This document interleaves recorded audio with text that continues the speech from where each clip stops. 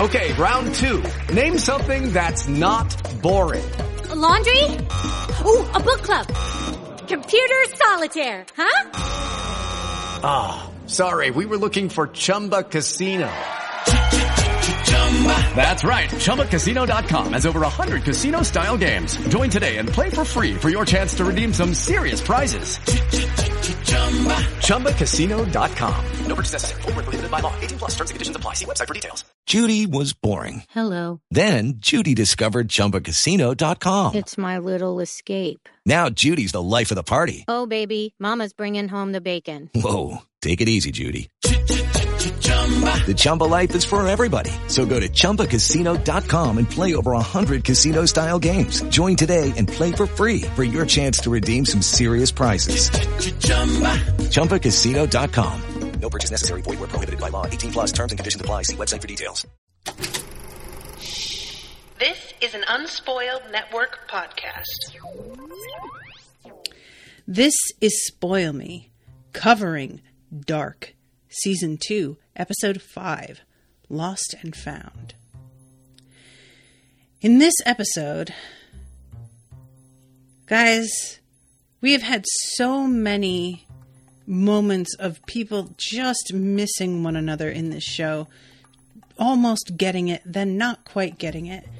And this moment with Ulrich finally reuniting with Mikkel and then being torn apart is just about too much to bear. I can't handle it. Welcome to Spoil Me.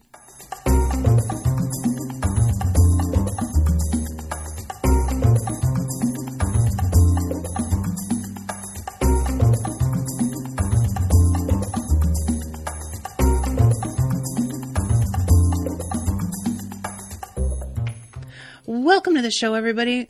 My name is Natasha. So first of all, I want to thank Nikolai very much for commissioning this episode.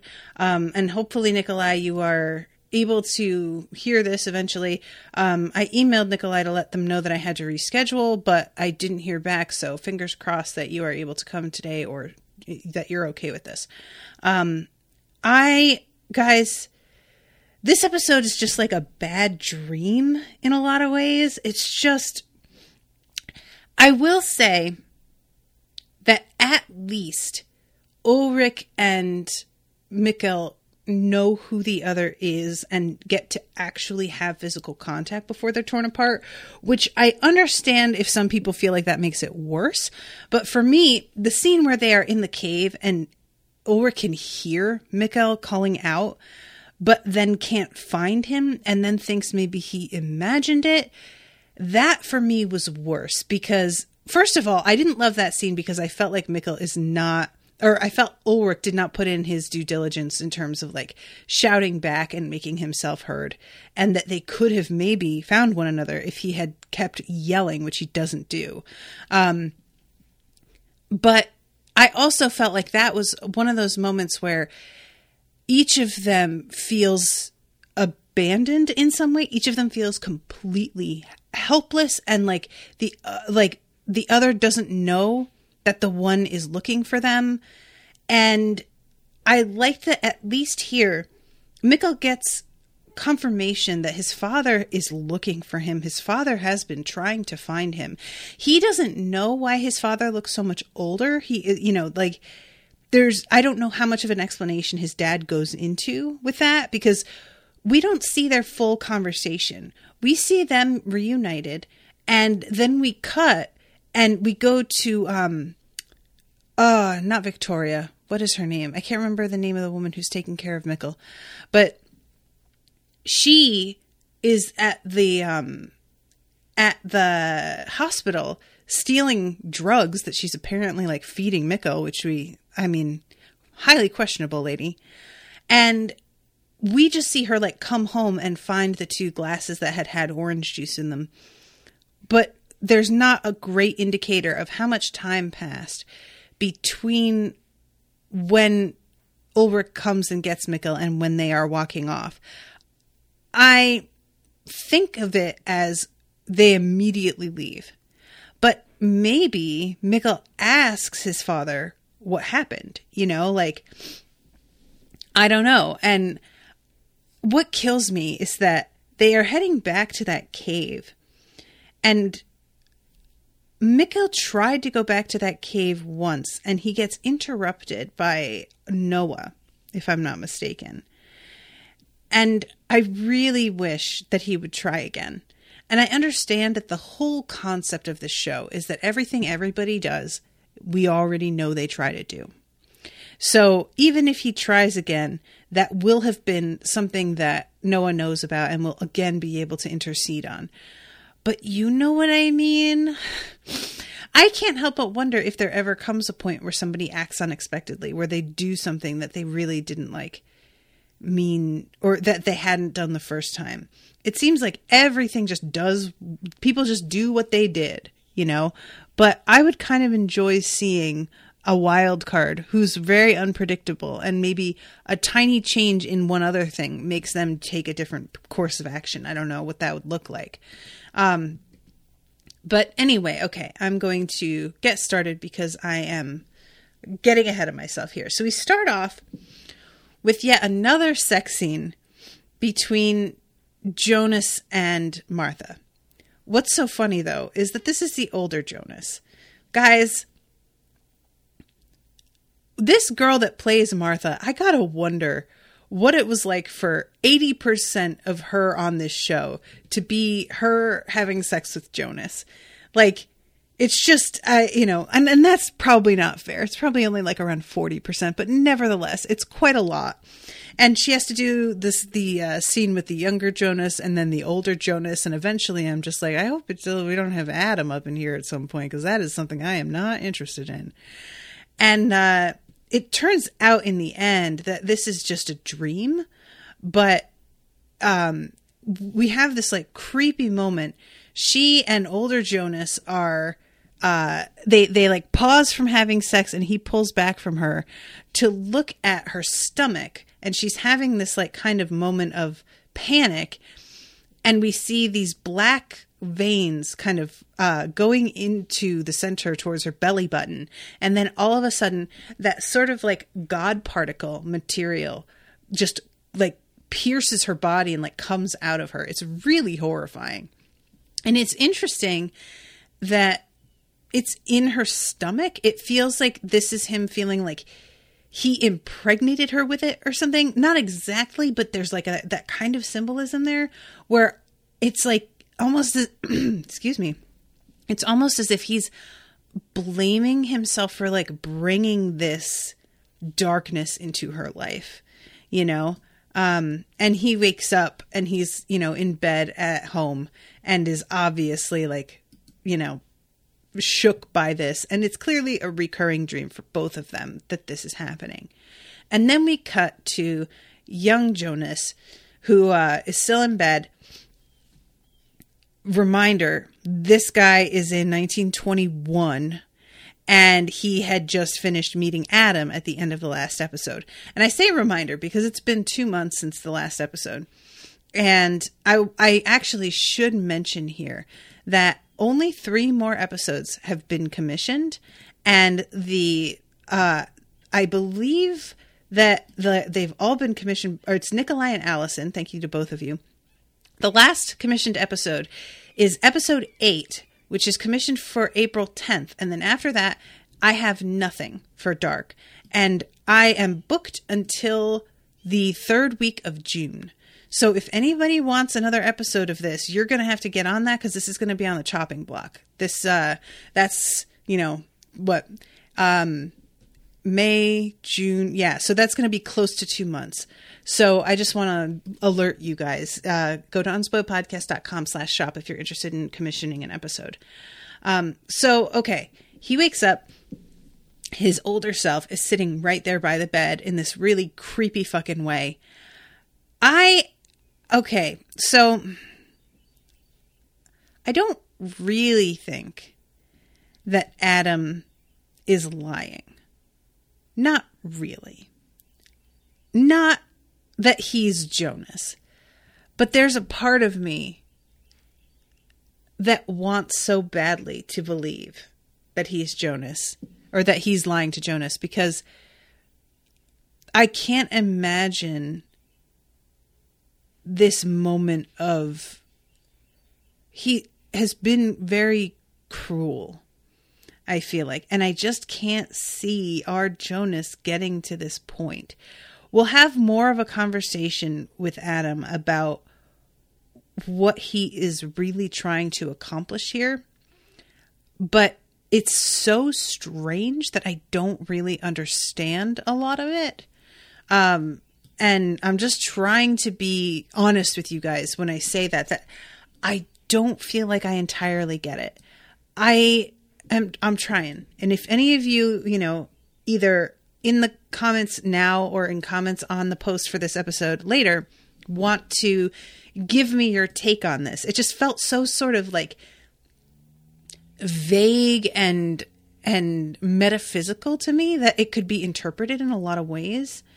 So anyway, Adam is watching him and can see that Jonas is repulsed by him. But even if he couldn't see, he experienced this. He knows what Jonas feels. He felt it.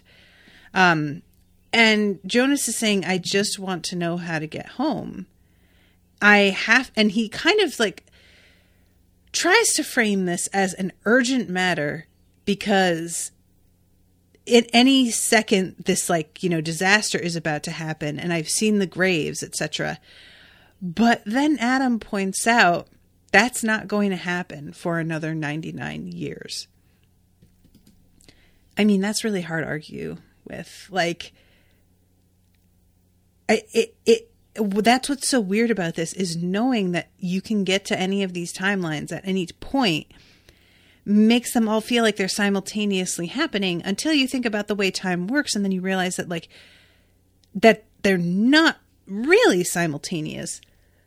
One thing had to happen first or else you wouldn't know about the others, but they are existing. My brain bends. I don't even want to talk about it.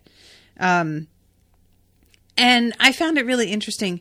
Jonas looks across at a shelf in the room and he sees his old, first of all, the yellow rain jacket that he wears at the beginning of the episode and a pair of what look like Converse sneakers and some simple pants and top.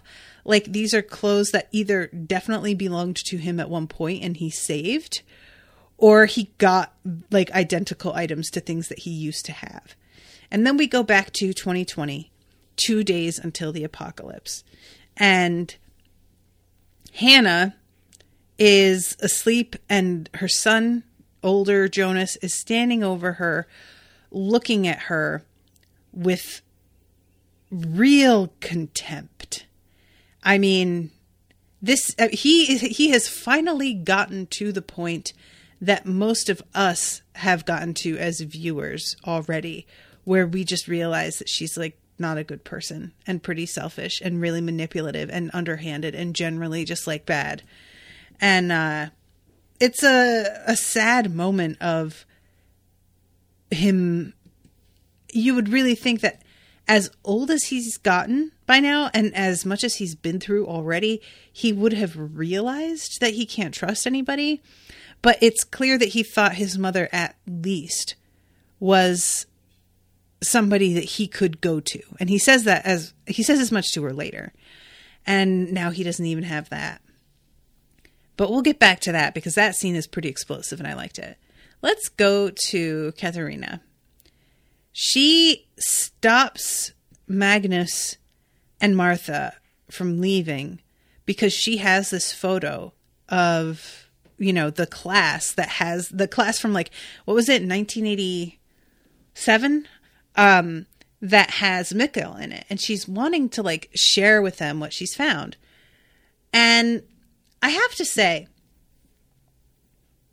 normally when a script is written in this sort of way, where there's a really piece of important information and one of the characters just doesn't want to hear it, doesn't want to listen, I get really annoyed and frustrated. It feels extremely contrived.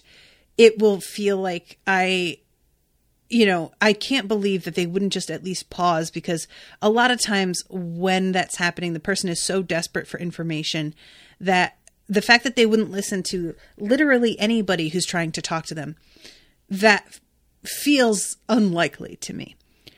But I have to say, in this scene, Martha telling Katharina, fuck you, I absolutely, never, I don't want you coming out here and giving the two of us demands about how now we all of a sudden have to pay attention to you. You haven't spoken to us for literally months at this point. Why should we give you any time of ours, any attention, anything? I can't be mad at Martha. I really can't. The way that this is done, and the rage that we see from Martha, but also we see Magnus behind her, and he doesn't say a word. That to me indicates that he feels like she's getting it completely right. I think that he's like, she's dead on, and I have nothing to add because she's gotten it so right.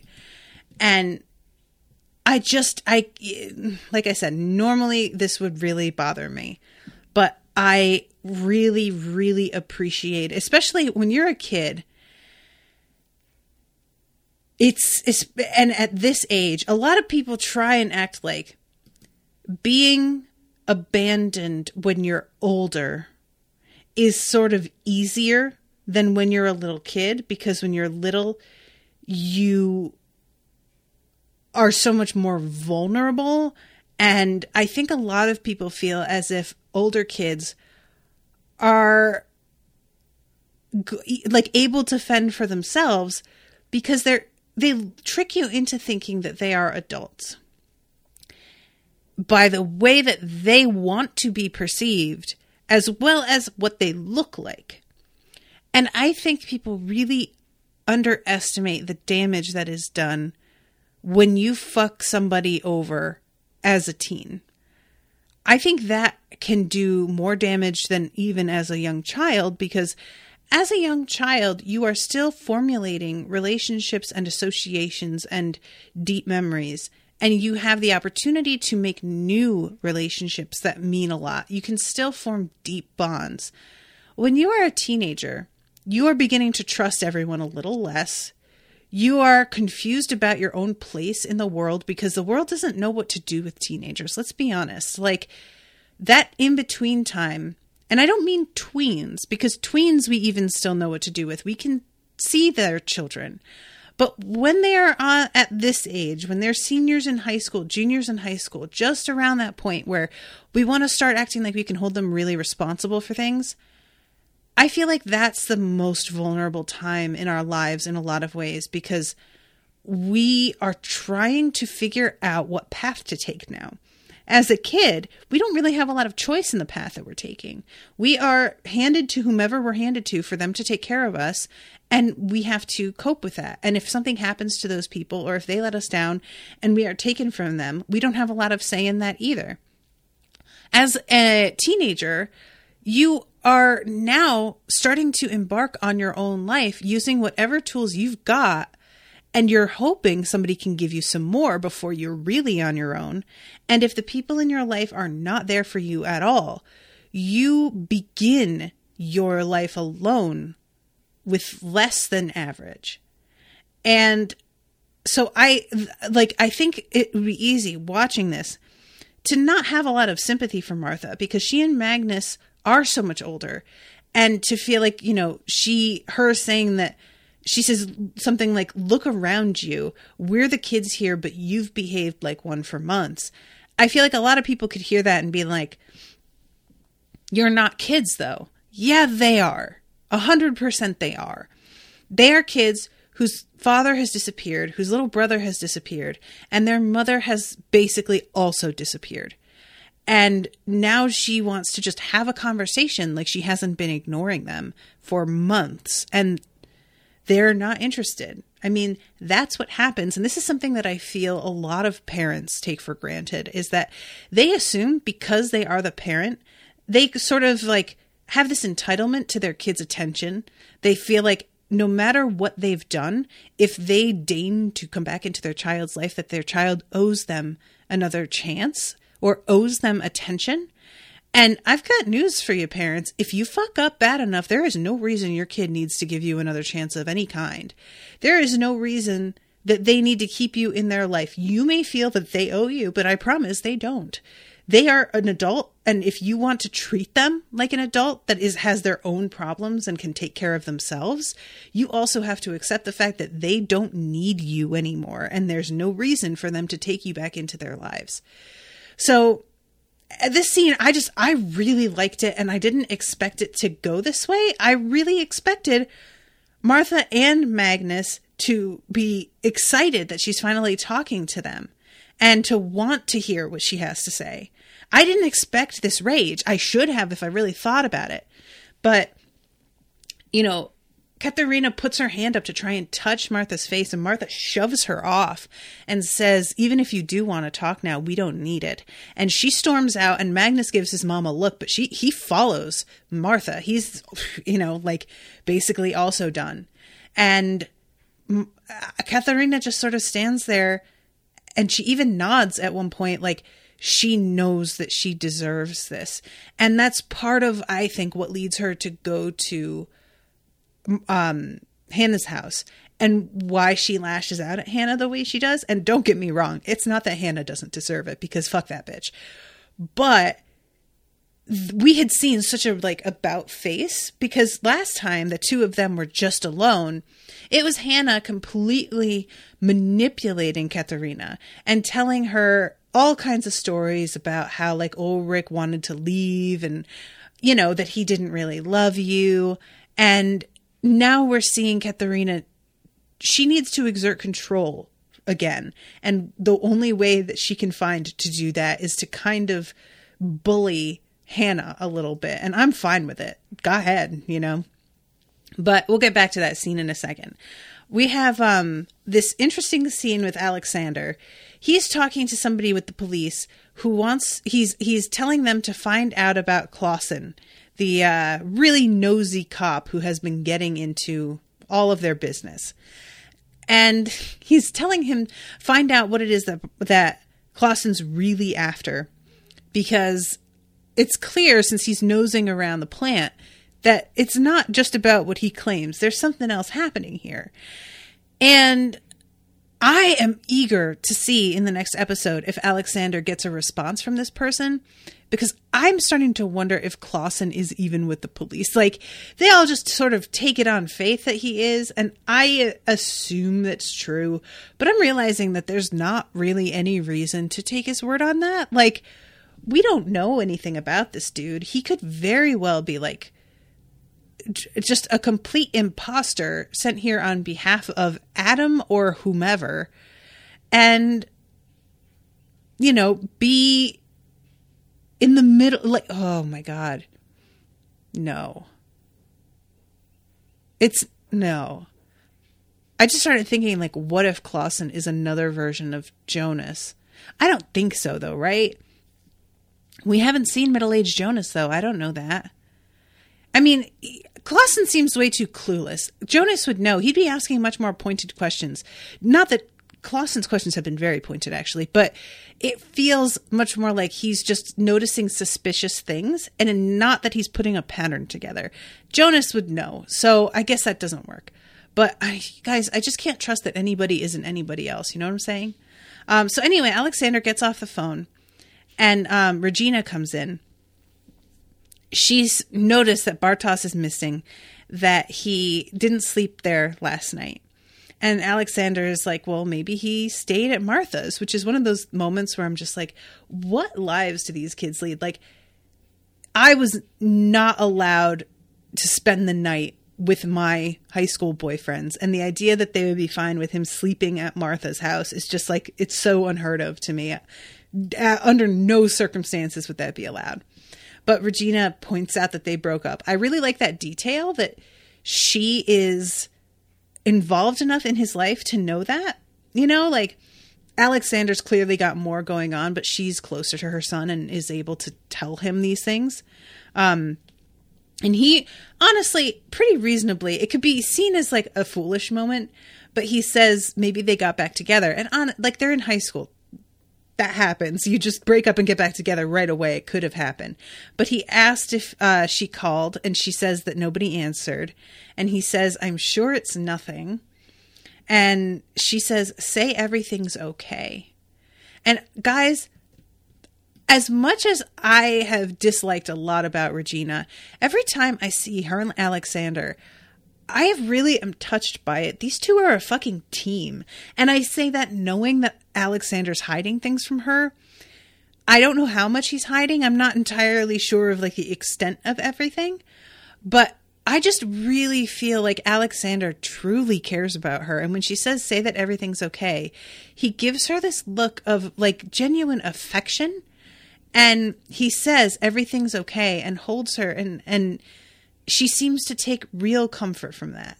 And, you know, obviously he has his own worries and he can't help but wonder if she's right about this.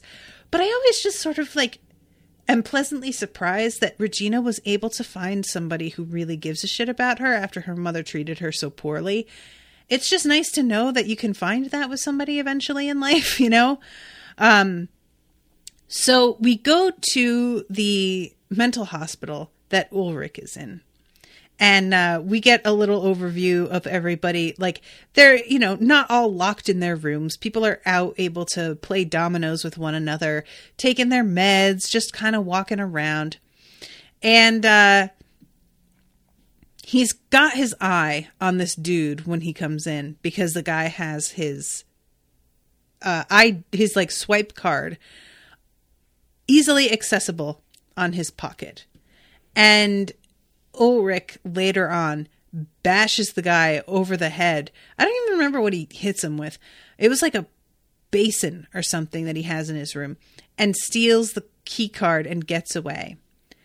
And we're seeing him formulating his like plan, which is barely a plan, as we're going back and seeing Claudia reading this headline from the newspaper. Former Winden Chief Inspector Egan Tiedemann found dead. And it says like the very next day, right? So she's realizing that something is about to happen to her dad, and she needs to take care of this. And by the way, she's looking at this headline that she printed out while she was in our time. So she has gone back to her own time and is sitting at her desk at work reading this. As she's sitting there, her secretary comes in and tells her that the French delegation is here. And she tells this woman to reschedule and gets up and leaves right then and there. I can't tell you how fucking bad I felt for this poor secretary. She's just trying to do her goddamn job. And she has to deal with this woman who seems flighty as fuck. You know, I could imagine that the way Claudia's acting right now would, like, because she's the first woman to be in charge of the power plant, that this would be giving like all kinds of fuel to people who were like, see, I told you women can't handle the stress of this job. Like, I bet anything that there are already people talking like that. And this poor woman has to go out there and cope with the French delegation, who is standing waiting to see her, and explain to them that they need to reschedule. Thanks for coming. So sorry. Like, what a bummer. So we go back to young Jonas, and here comes this like conversation. First of all, he's looking at this huge painting. What is this painting, guys? Is this a Caravaggio? It is and I can't tell if it's supposed to be of heaven or hell. It looks awful. Either way, I think it's hell. And older Jonas, who I'll continue to call Adam, he says a man lives 3 lives. The first is the end of naivete. The second, the loss of innocence. And the third ends with the loss of his life. And I'm just like, that doesn't sound right to me. I don't know. That feels like nonsense, but okay, sure. Go off, Adam, whatever. And he says, when you go through all 3 stages, you turn into your older self, and your older self will turn into what you see here. And Jonas says, this is when he's like, I have to get back now. It's going to happen. I've seen all the graves. And Adam says, you have lots of time. You've got 99 years. And you can see that Jonas, like, the idea of literally having to wait for that amount of time is unthinkable to him. He just, like, starts to really kind of break down at just the thought of that. So then we cut back to Claudia asking her father to move in with her and Regina. This is such a touching scene that I feel so terrible about. Claudia is still under the impression here that she can change what happens, I think. So there's two ways to read this scene.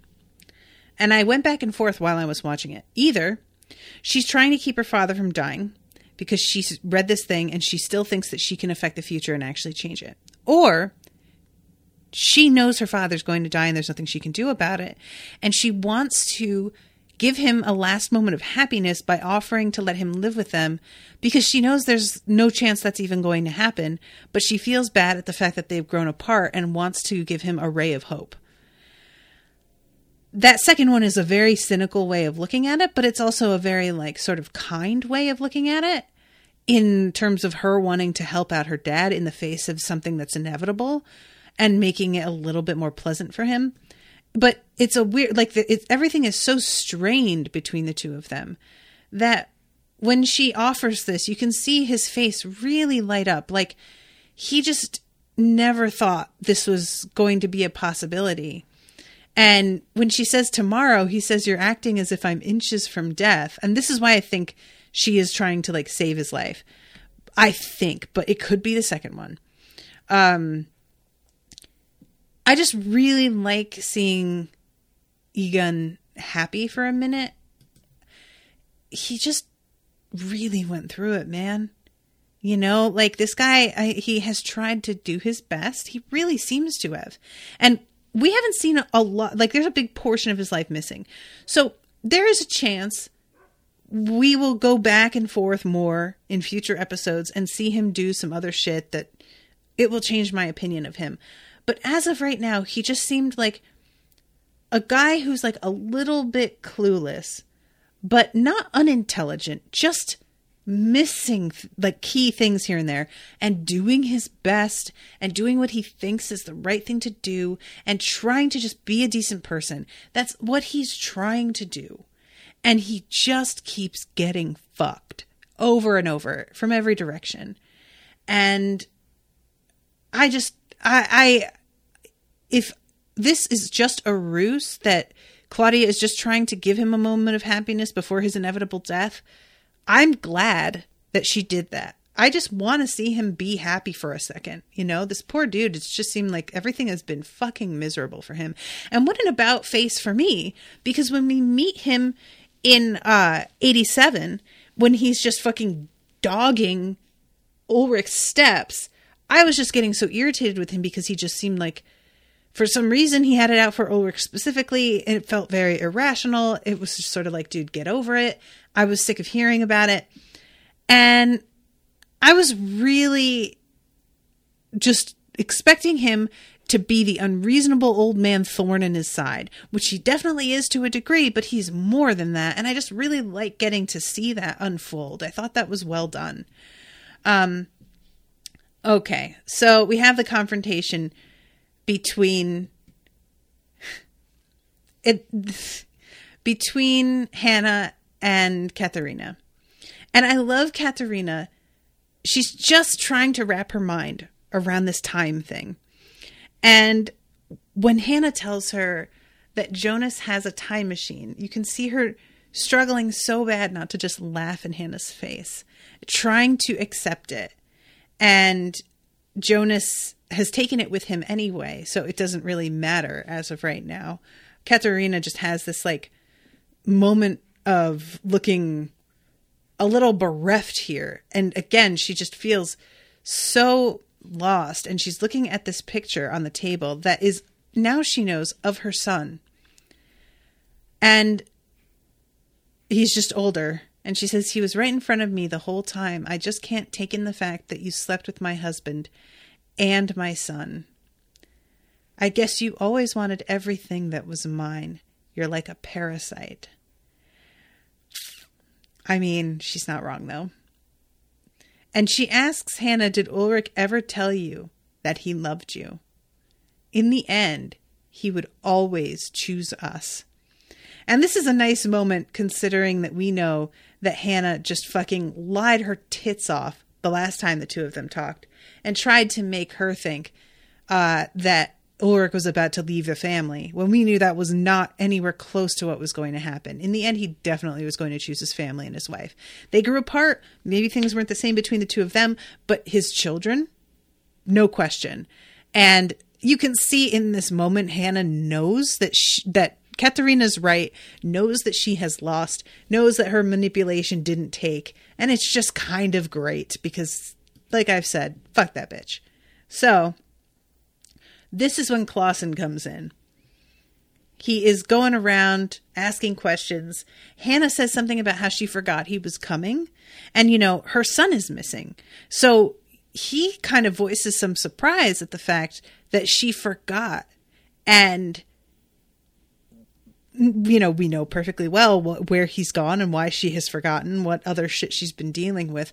But from his point of view, that is a really weird thing to say. I get it.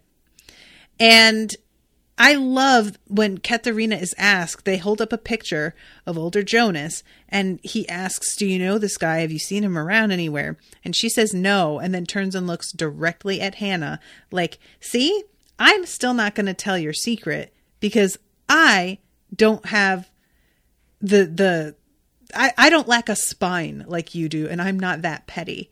And it's just kind of great. I just rather liked it. So yeah, he comes in, sits down, and has this like moment of just staring Hannah down, and is really, there's something about him. I feel like that's probably what makes him good at his job, if this is indeed his job, is the way that he lets silences stretch and doesn't fill them or attempt to like make things pleasant for a person. He asks the question and then he waits for the answer and watches every movement of their face and lets them know that's what he's doing. It is intimidating. I can't lie.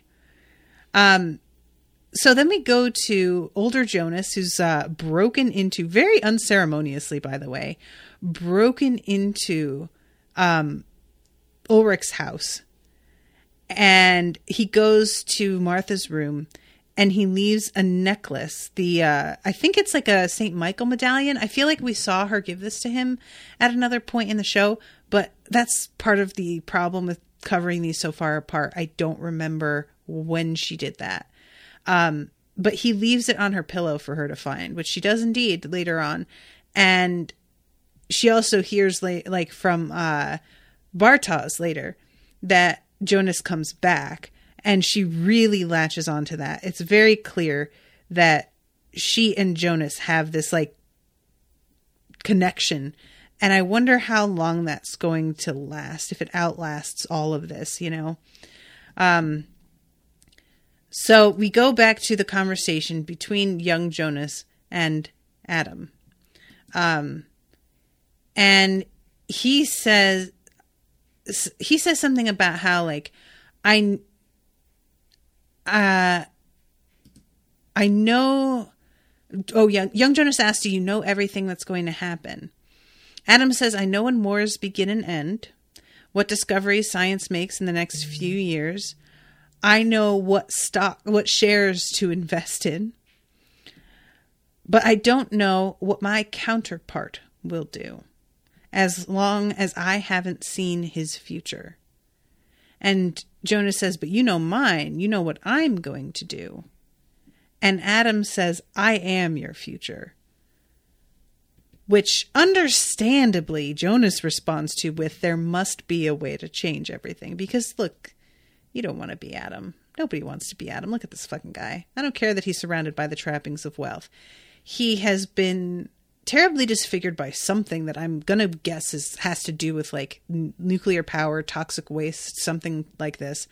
Maybe not. Maybe it's just a fire. But this is a guy that does not seem happy, who seems very alone, who is like, you know, megalomaniacal to a point of wanting to get rid of God is kind of the way he keeps talking. And Jonas says there has to be a way to change the way everything goes down. And Adam basically says, it took me 66 years, but yeah, I think I found a way out. A loophole is what he's calling it. And then we cut away again because everything is just cut together so abruptly in this show, guys.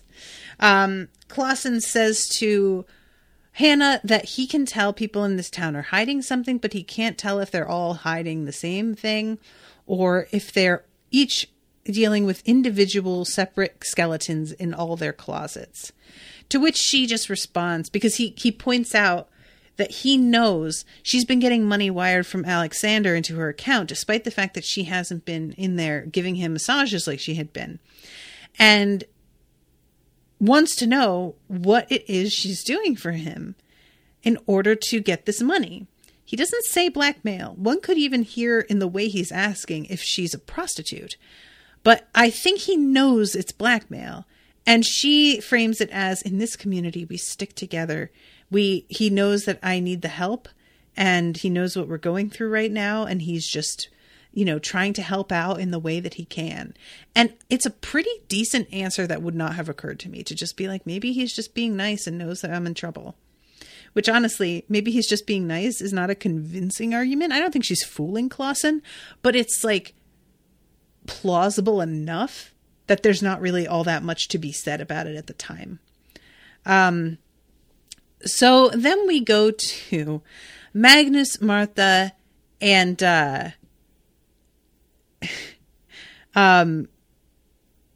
what is her name? Francesca and Elizabeth. Is Elizabeth the little girl? They're all heading into the cave where they have left Bartos overnight. I gotta say, guys, there's this moment, and I just laughed just seeing it again. I laughed at the time, and I'm laughing again, where Noah is watching them from behind a tree, and he literally, like, slides out from behind the tree to watch them, like, horizontal, like he's on a fucking skateboard and just, like, slid side. It's hysterical. He looks so sinister with his goddamn black fedora, the whole thing. Oh my God, it's way too much. So, this is when we have, well, it's not entirely like the real deal. Charlotte starts off in the bunker asking Jonas who Adam is. Now, Jonas at this point has to know, because we know how young Jonas is when he finds out. He has to know that Adam is himself. But he's still talking about Adam as if this is a different person, as if it's somebody separate. I'm assuming because he sees Adam as the enemy and doesn't want everybody else to know that he turns out to be the bad guy, because maybe they'll just think of, well, we could just kill you and take you out of the equation and then it's fine. But I don't know. Maybe that's not why. Maybe he doesn't want people knowing that he's working for Adam because he like is aware that Adam seems like a bad guy and that they won't understand the ultimate goal that he's working for here. I don't know. But he's explaining how everybody is basically a pawn. And, you know, there are people who are like real players, but most of the people that are involved in this are being used by Adam or by Claudia, is also brought up. And Charlotte is trying to figure out who her parents are. We find out that the guy the inventor who raised her, who I thought was her grandfather, isn't even actually related to her. He's just who she grew up with. And I'm super curious who her father actually is. But yeah, it's a weird moment of just like, me having all of these assumptions and thinking that, you know, I know some of what's going on here, and then realizing, oh no, I definitely don't. And later on, when she is back at her house looking through all of the papers, Noah comes to see her.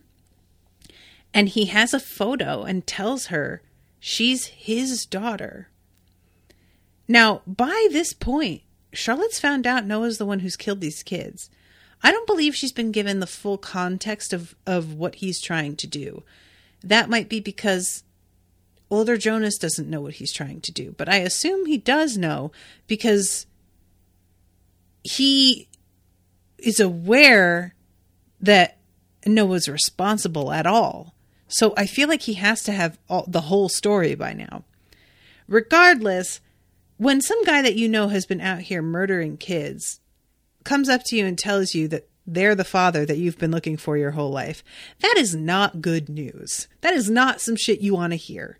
So I really felt for Charlotte in this moment of just like wanting to know forever who her fucking parents are. And the first person to be like, oh yeah, I'm your dad, is just one of the worst pieces of like examples of humanity, you know, worst news ever. And she asks about her mother because he doesn't tell her. And he simply said, your mother loved you. She still does. Which suggests she's out here in time somewhere. I'm desperately curious. I really want to know who her mom is. I have no idea. Like, how could this work? Who? Is it Martha? Is that... Martha wouldn't sleep with Noah. God, I don't know, guys. Maybe we haven't even met her mother. I don't know. But yeah, it's a big revelation. And her acting in that scene was so good. I even kind of felt a little bit for Father Noah, just because of how desperate he seemed to want to make a connection with her here. But he has to know, dude, you're the fucking boogeyman by now. That's not happening, you know? All right, so let's go back to Bartos in this cave. They left him here overnight. I low-key wanted to see like a puddle of piss on the front of his pants or something, because let me tell you guys, you're left someplace overnight like this, you're definitely going to like piss and shit yourself. It's going to happen. They are telling him to fucking give them the information they're looking for, or they are going to leave him here again. And he tries to act tough, but then when they begin to sincerely walk away, I think he realizes that they are not fucking here to play. They are going to leave him, and they are not going to feel particularly bad about it. These kids are fucking cutthroat, man. Like, and I'm not saying that in a bad way. They are dealing with like disappeared family members. The time to play is over, kids.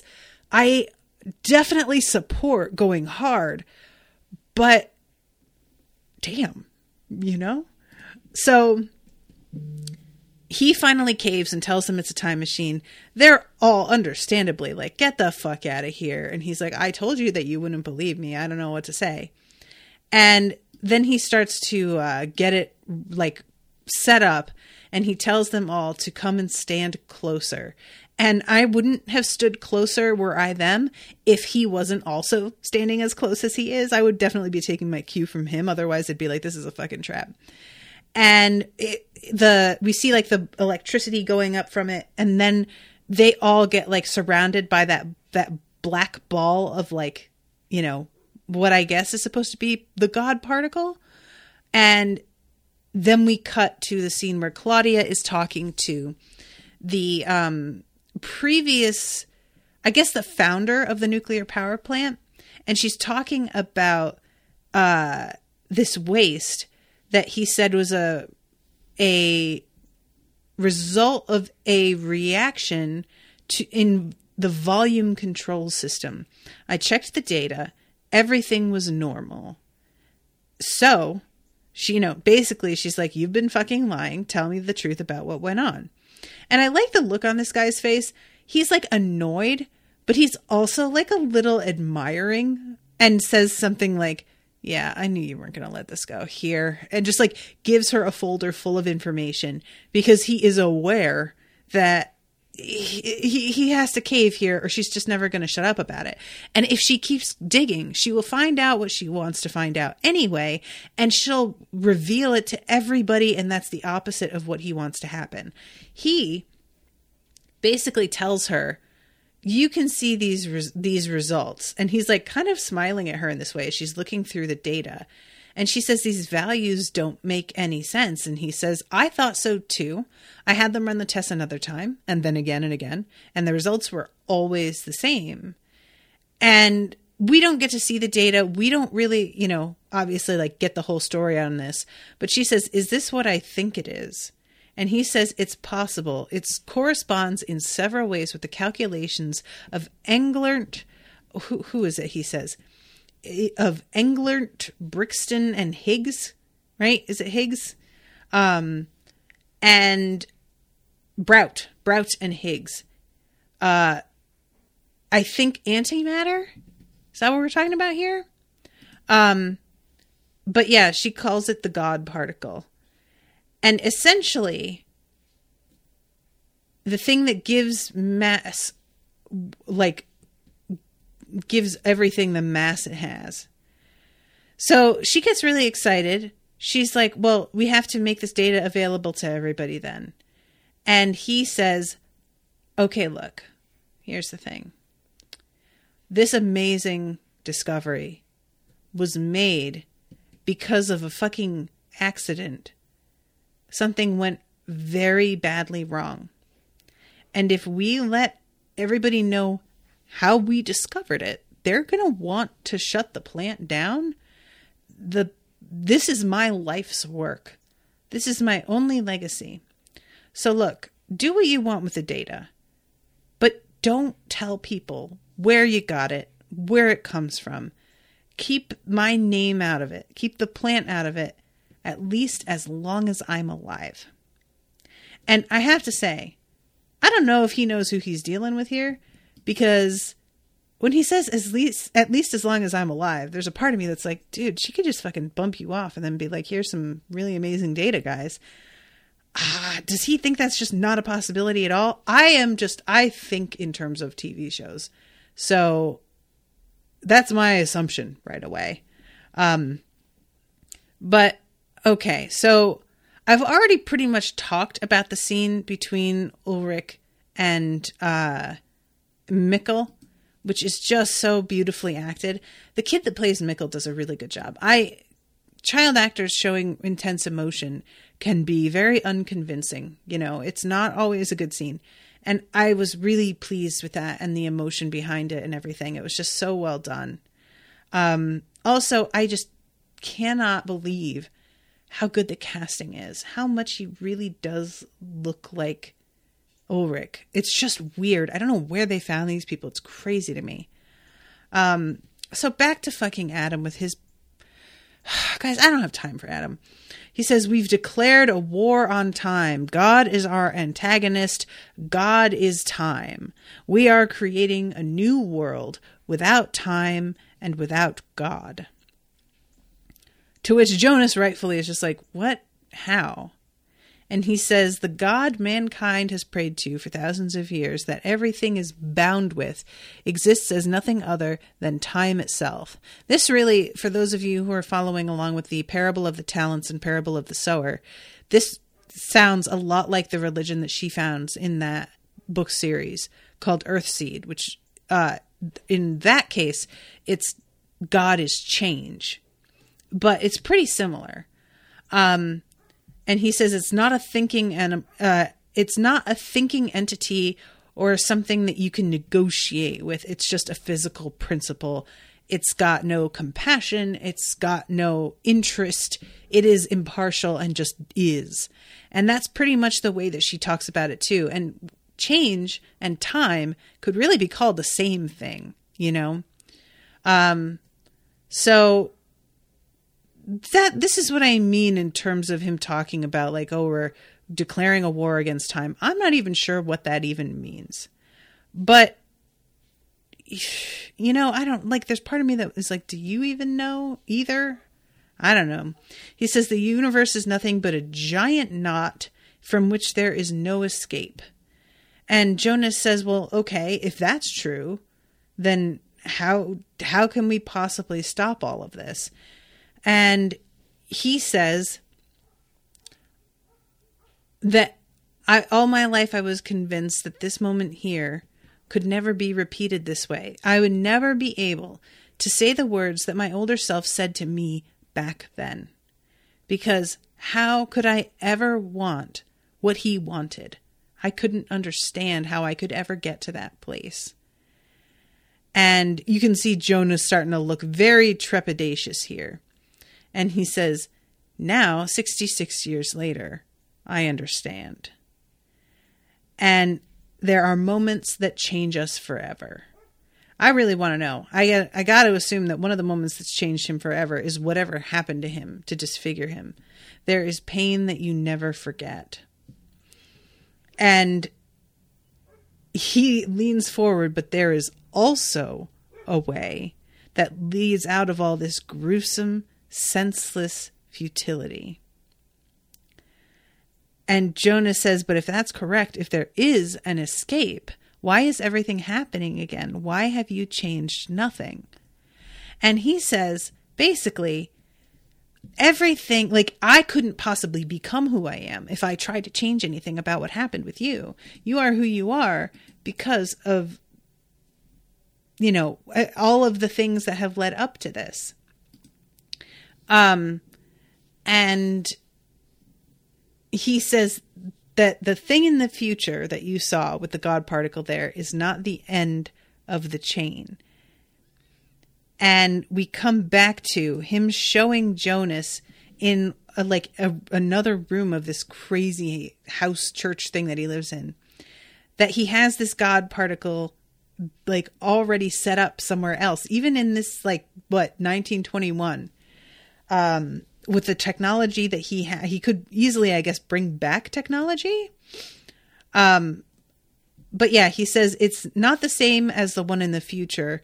It is like its twin, but this one that you're looking at isn't the same exact one.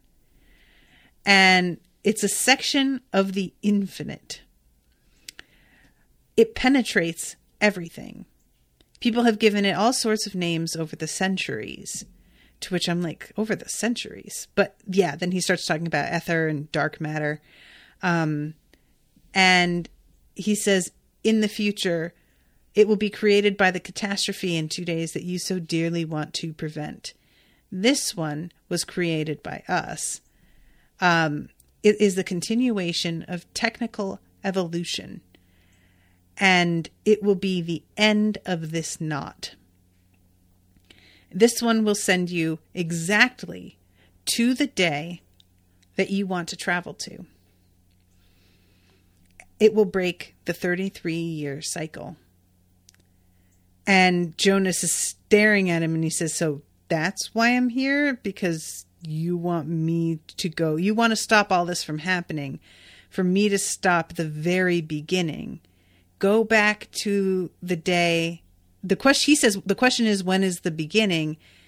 What sacrifice must we make? And Jonas says, the 20th of June, 2019, the day before it happened, the day before my dad committed suicide, and before it all went to chaos. If you can prevent him from taking his own life, then nothing that follows will occur. What does he mean when he says, what sacrifice do we need to make? Oh, right, because they'll never be born. Duh. Because I'm thinking that he's like, oh.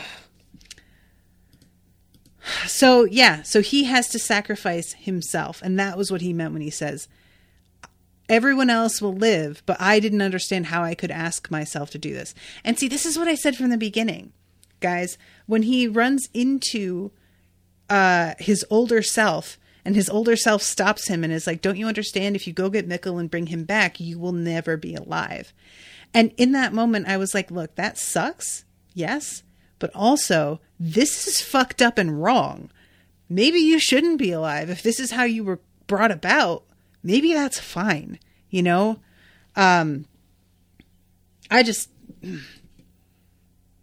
Yeah. So this is the choice that Jonas has. Stopping his father from killing himself.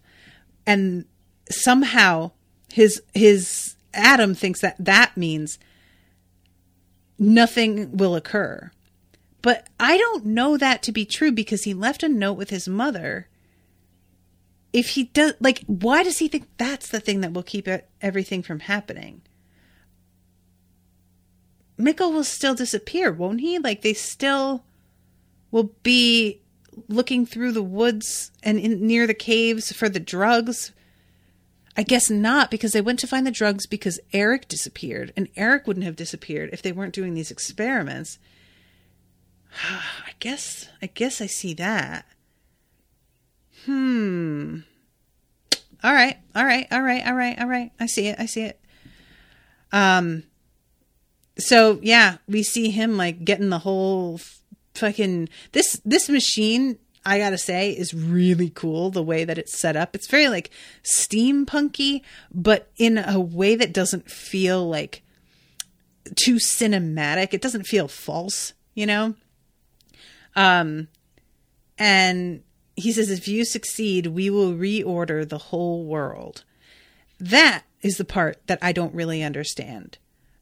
Is it just that he is trying to see if he can control the travel to such a degree that we can make things happen that didn't happen the first time? And he's trying to prove that they can alter things. And that is what he thinks will be so revolutionary. I don't completely understand what he thinks, like, worldwide this is actually going to do. I don't understand it. But regardless, I have not gotten to the part, and I'm over time here, but I have to. I'm going to talk really quickly about, because Martha and Magnus, Elizabeth, Francesca, and Bartosz all go through the tunnel. Or no, they don't go through the tunnel. They use the machine. They come out from the cave. And I love the fact that, like, he's told them it's a time machine, but when they come out and the chair is gone and everything looks just a little different, they still don't really believe him. And they walk out to the street and it's clear they think that they're still like in their own time until they see like the weird posters that are hung up. And then a couple of police cars drive by and they're old cars. They're the old style ones. And poor fucking Ulrich has been picked up and separated from Mikkel again.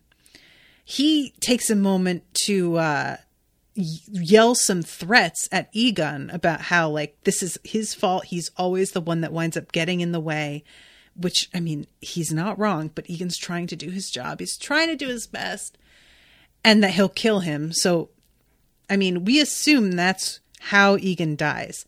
I can't help but think maybe not. Maybe we're led to think that because it seems obvious now, and that we're going to find out it was a very different set of circumstances. But he gets put in the back of this police car and then just happens to drive by the exact spot where his kids are fucking standing there looking around, realizing they've traveled in time.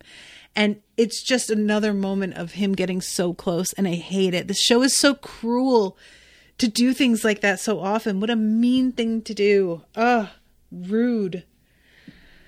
Oh, hi, Branimir, and Rashawn's here. Hi, guys. I'm sorry I didn't see you earlier. I have had the Netflix window open in front of my face because this show has so much going on that I really have to pretty much be watching it the whole time I'm talking about it. But yeah, so I just can't, guys, I can't get over it. I love the fact that we're coming to the conclusion that Jonas just has to not exist, because that is what I said from the start. And Jonas has finally come to the same conclusion. Like, I just have to take myself out of the equation and then we'll be fine.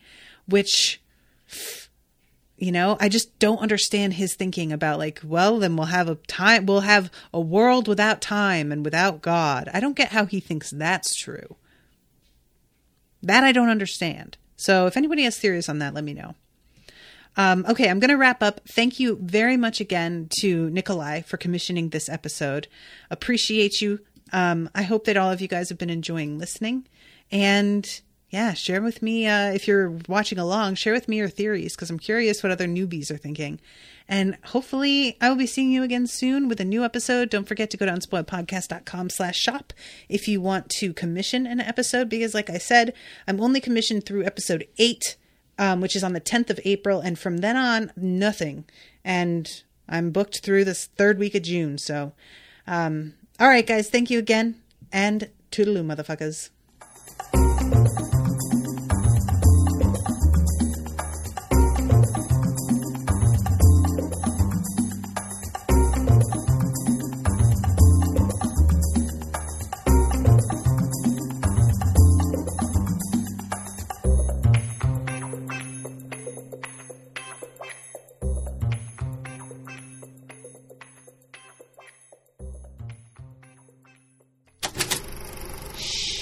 That was an Unspoiled Network podcast.